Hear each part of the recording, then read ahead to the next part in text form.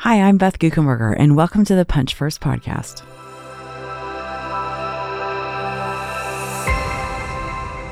We're on day 3. You're doing a great job. Thanks for joining me, Todd. I'm loving it. I think we need to rebrand it to Fight Club. This is the Fight Club podcast. Yeah, this is day 3. I'm here with my husband, Todd, and I invited him on the podcast because what I wanted to do is model for you what conversations of substance can look like around the kinds of things that we wrote about. Even though my name is on the cover of the book, every day, every thought, every story, every verse, I would come to him and be like, what do you think? Do you remember it this way? Is this what you think is true? Like, you were my silent co-author. Yeah, silent is not something I am, but yes. Well, the day 3, I really liked writing this day. It was kind of vulnerable for me, to be honest, because I wrote about a season when I was overcommitted, which is something I tend to do. Really? I like the word yes. I wrote a book earlier, a couple of years ago. The subtitle is about saying yes. And I do tend to say yes because I think it's easier to watch God close doors than it is to feel a sense of him pushing or prompting you. So I tend to say yes. But, well, and you have really high capacity, which is great. And God continues to give you more capacity. Yeah, well, I asked some friends if they would pray for me because I could tell that I was running all the way to the margins. And they suggested, how about actually we pray with you instead of pray for you? And while we were having that prayer time, one of them had a picture in their mind. And this picture was of a 5-speed car. And I was driving a 5-speed at the time. I love my little stick shift. And it was stuck in 5th gear.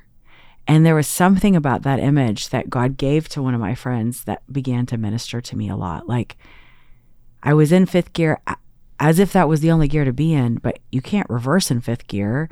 You can't, park in 5th gear. You can't be on a bumpy road in 5th gear. There's a lot of times when you have to downshift and be in other speeds. And it was like I was trying to do everything in the top gear. That was not a great time, right? No. I was believing a lie, frankly, that more is better, that I could be the solution to other people's problems, that there was value in my doing and not just in my being. And really, I had to go to God and say, I've somehow broken my discernment meter, and I'm saying yes to everything, and I need you to help me discern what's the best yes for me and what kinds of things you've actually designed someone else to do. And I'm taking their place, and it's costing both that person for not being in the opportunity and me for doing the wrong thing. And so anyway, I just wanted to start our discussion today by asking you, that's the time when I had to ask for wisdom and let some things go in my life. What's one time when you've asked God for wisdom and felt like you really needed it? Yeah, when I was thinking about this question, I was thinking the first thing that came to my mind was, early COVID. Mm-hmm. And, February COVID hit. By May, as a leader of a nonprofit organization, I felt like we were going to become more nonprofit. Mm-hmm. And I was starting to panic. We have, 300 staff. We're all over the world. And my worst case scenario, I was beginning to feel anxious. Yeah. And I knew that wasn't the right way to feel. And so I literally remember it was May 12th. I woke up that morning and we actually had an all staff meeting that day, and I was spending time in the Word and just listening to God and just almost somewhat begging him mm-hmm. to speak, not to speak to me literally, but to just tell me what to do. Yeah. And I literally felt like God said in that moment, stay in the fight. Mm-hmm. Like, I'm not taking this away. You're still in the fight. And I get emotional talking about it now because God literally, I feel like he gave me those words. I shared it with the staff a couple hours later when we were in the all staff meeting, and it kept us on the same page, on the same team, and in the fight all year long. And it was but you take the lies the enemy just was slamming me with, oh my gosh, this is not getting any better. And mm-hmm. and I wasn't worried about getting sick. I was worried about not being able to do what we do. Yeah. And serving orphan and vulnerable children. What are we going to do if we can't do this? It's not about our own worth in that, but what the kids' worth is in that. Yeah. I was just telling you the other day, I was having a conversation with my friend Tammy Heim, and she said that she responded to a challenge someone had made to her, that instead of writing a letter to your younger self, the way that exercise usually goes, that you're supposed to write a letter to your older self, like yourself on your deathbed. And what kinds of things do you hope that you would say at that end part of your life. And I said, okay, well, tell me, what'd you say to yourself? And she said, I said, it was a good fight. And when she said those words, I was like, oh my gosh, you're right. I want to be able to say all the way to the very end, this was a good fight. I'm going to do everything I can to stay in that fight. And sometimes God speaks to you through other people like that. Like in that moment, he spoke to you quietly in your little prayer closet, with your Bible and your journal. Sometimes he speaks to us through worship. Sometimes he speaks to us in dreams. Sometimes he speaks to us, and the Bible says even the rocks cry out. Like one time he spoke through a donkey. Like he is a communicative God, and he's trying to get our attention.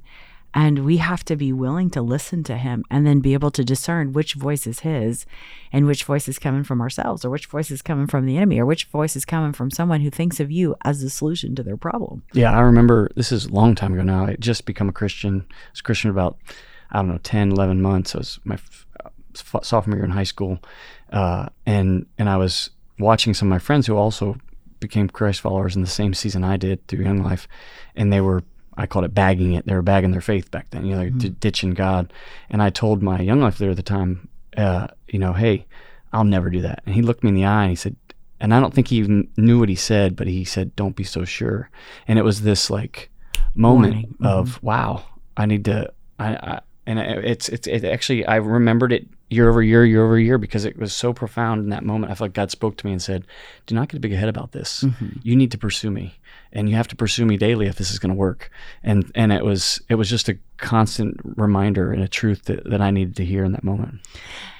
Yeah, this is going to feel a bit like a left turn, but for a hot second, let's talk about our Enneagram numbers, because we hear from God differently because we are different temperaments. And sometimes I think when you're on in church and you hear someone give a testimony about how they heard from God, if that doesn't resonate with you, that's not your personality, that's not your pattern, those aren't your habits, you think, well, do I have to do that in order to hear God? Or does God know how to get my attention through the ways that he normally talks to me? So let's talk about the highly disciplined you versus the not so disciplined me.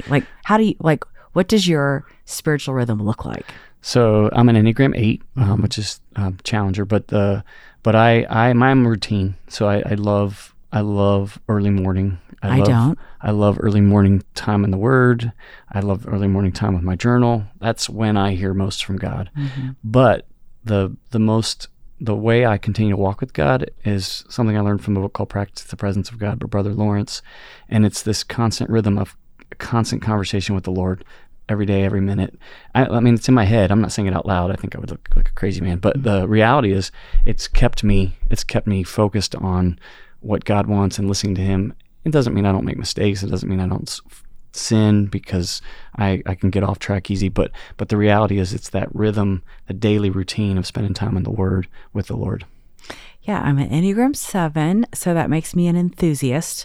And I like to listen to the Lord sometimes when the top is down on my convertible and the music is up really loud. And, I sometimes see like crazy things in nature, and I'm like, oh my gosh. The other day I was looking out our window and there was this bee, and it was so heavy, looking like a bee, and these tiny little wings. I'm like, how in the world is that thing airborne? And I'm like, gosh, you are so amazing, God. And I thought about all the heavy things that he carries, and like that's not how you're going to hear from God. No, it's funny because you'll get a parking spot up front by the building we're going to, and you're like, praise Jesus. And I'm like challenging that, like, God didn't give you that parking spot, but, but the reality is I think he does speak to us in those ways. Yeah. And I think I've been saying lately, I think it's important that we have a bank of testimonies. Like we just have this account inside of our soul of moments when God has come for us, has spoken to us, has fought for us. So that in those moments when you feel like, oh my gosh, I can't do it. I don't know how. I don't hear from him. I feel alone. I feel like he's talking to everyone else. Like all the hard thoughts that you can have, that you can just draw from that bank of testimony and know, I have courage. I can, like, he is a communicative God, and he is trying to say something to me. Yeah.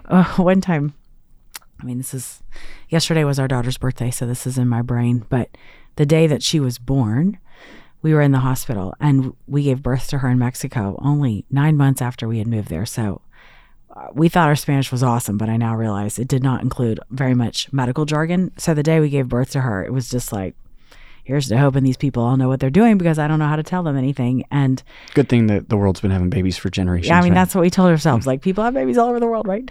And I remember that day this lady came in and asked me, "Quieres oxytocino?" Which I'd been there long enough to know that quieres means do you want? And I'd been there long enough to know that tocino means bacon. And I was like, I think this lady just asked me if I wanted bacon, honey. And you said to me, I think you should say yes all day. I was like, sí, quiero tocino. And the lady left, and she came back in several times, and she's adjusting monitors and tubes and needles and, I mean, all kinds of things. I was hardly paying attention to her because I was in labor. And like an hour later, there was no bacon at the room. And I was kind of getting mad the way pregnant people do. And you get cravings. And I said, "Donde está mi tocino? Where is my bacon?" And the lady's like, "You can't eat today. What are you talking about?" And I was like, "You asked me if I wanted bacon." And I said, "Yes, I would like bacon. And so now I'd like you to bring me my bacon." And she could tell that I was like kind of escalating.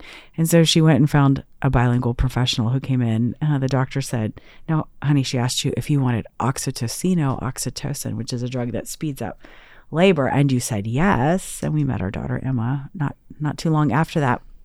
But I think sometimes we have conversations with the Lord and things get lost in translation. Like we think he's saying this and we're trying to say that, and we're like, we heard you say this, and why aren't you doing it? And if I ever shake my fist at God, it's usually because I thought you said that this could happen, or this was going to happen faster, or this wasn't going to happen that fast, or whatever. And the Lord, he is so patient with us.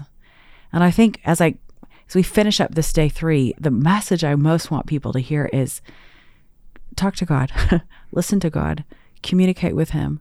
We are so busy talking to each other on that social media. We are so busy looking for other people to affirm our choices and to be in our camp and our tribe and believe what we believe. And we're reading things and being influenced by so many places and people.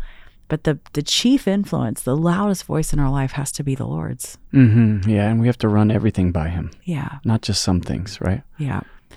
So as we conclude this day 3 of the Punch First podcast, that's my encouragement. However your temperament is, whether you're riding with your worship on and your windows down, or you're quietly in the morning with your journal and your Bible and your cup of coffee, however it is that you find God, make sure you spend some time with him today. Thanks for being with us on the Punch First podcast, and we'll see you on day 4.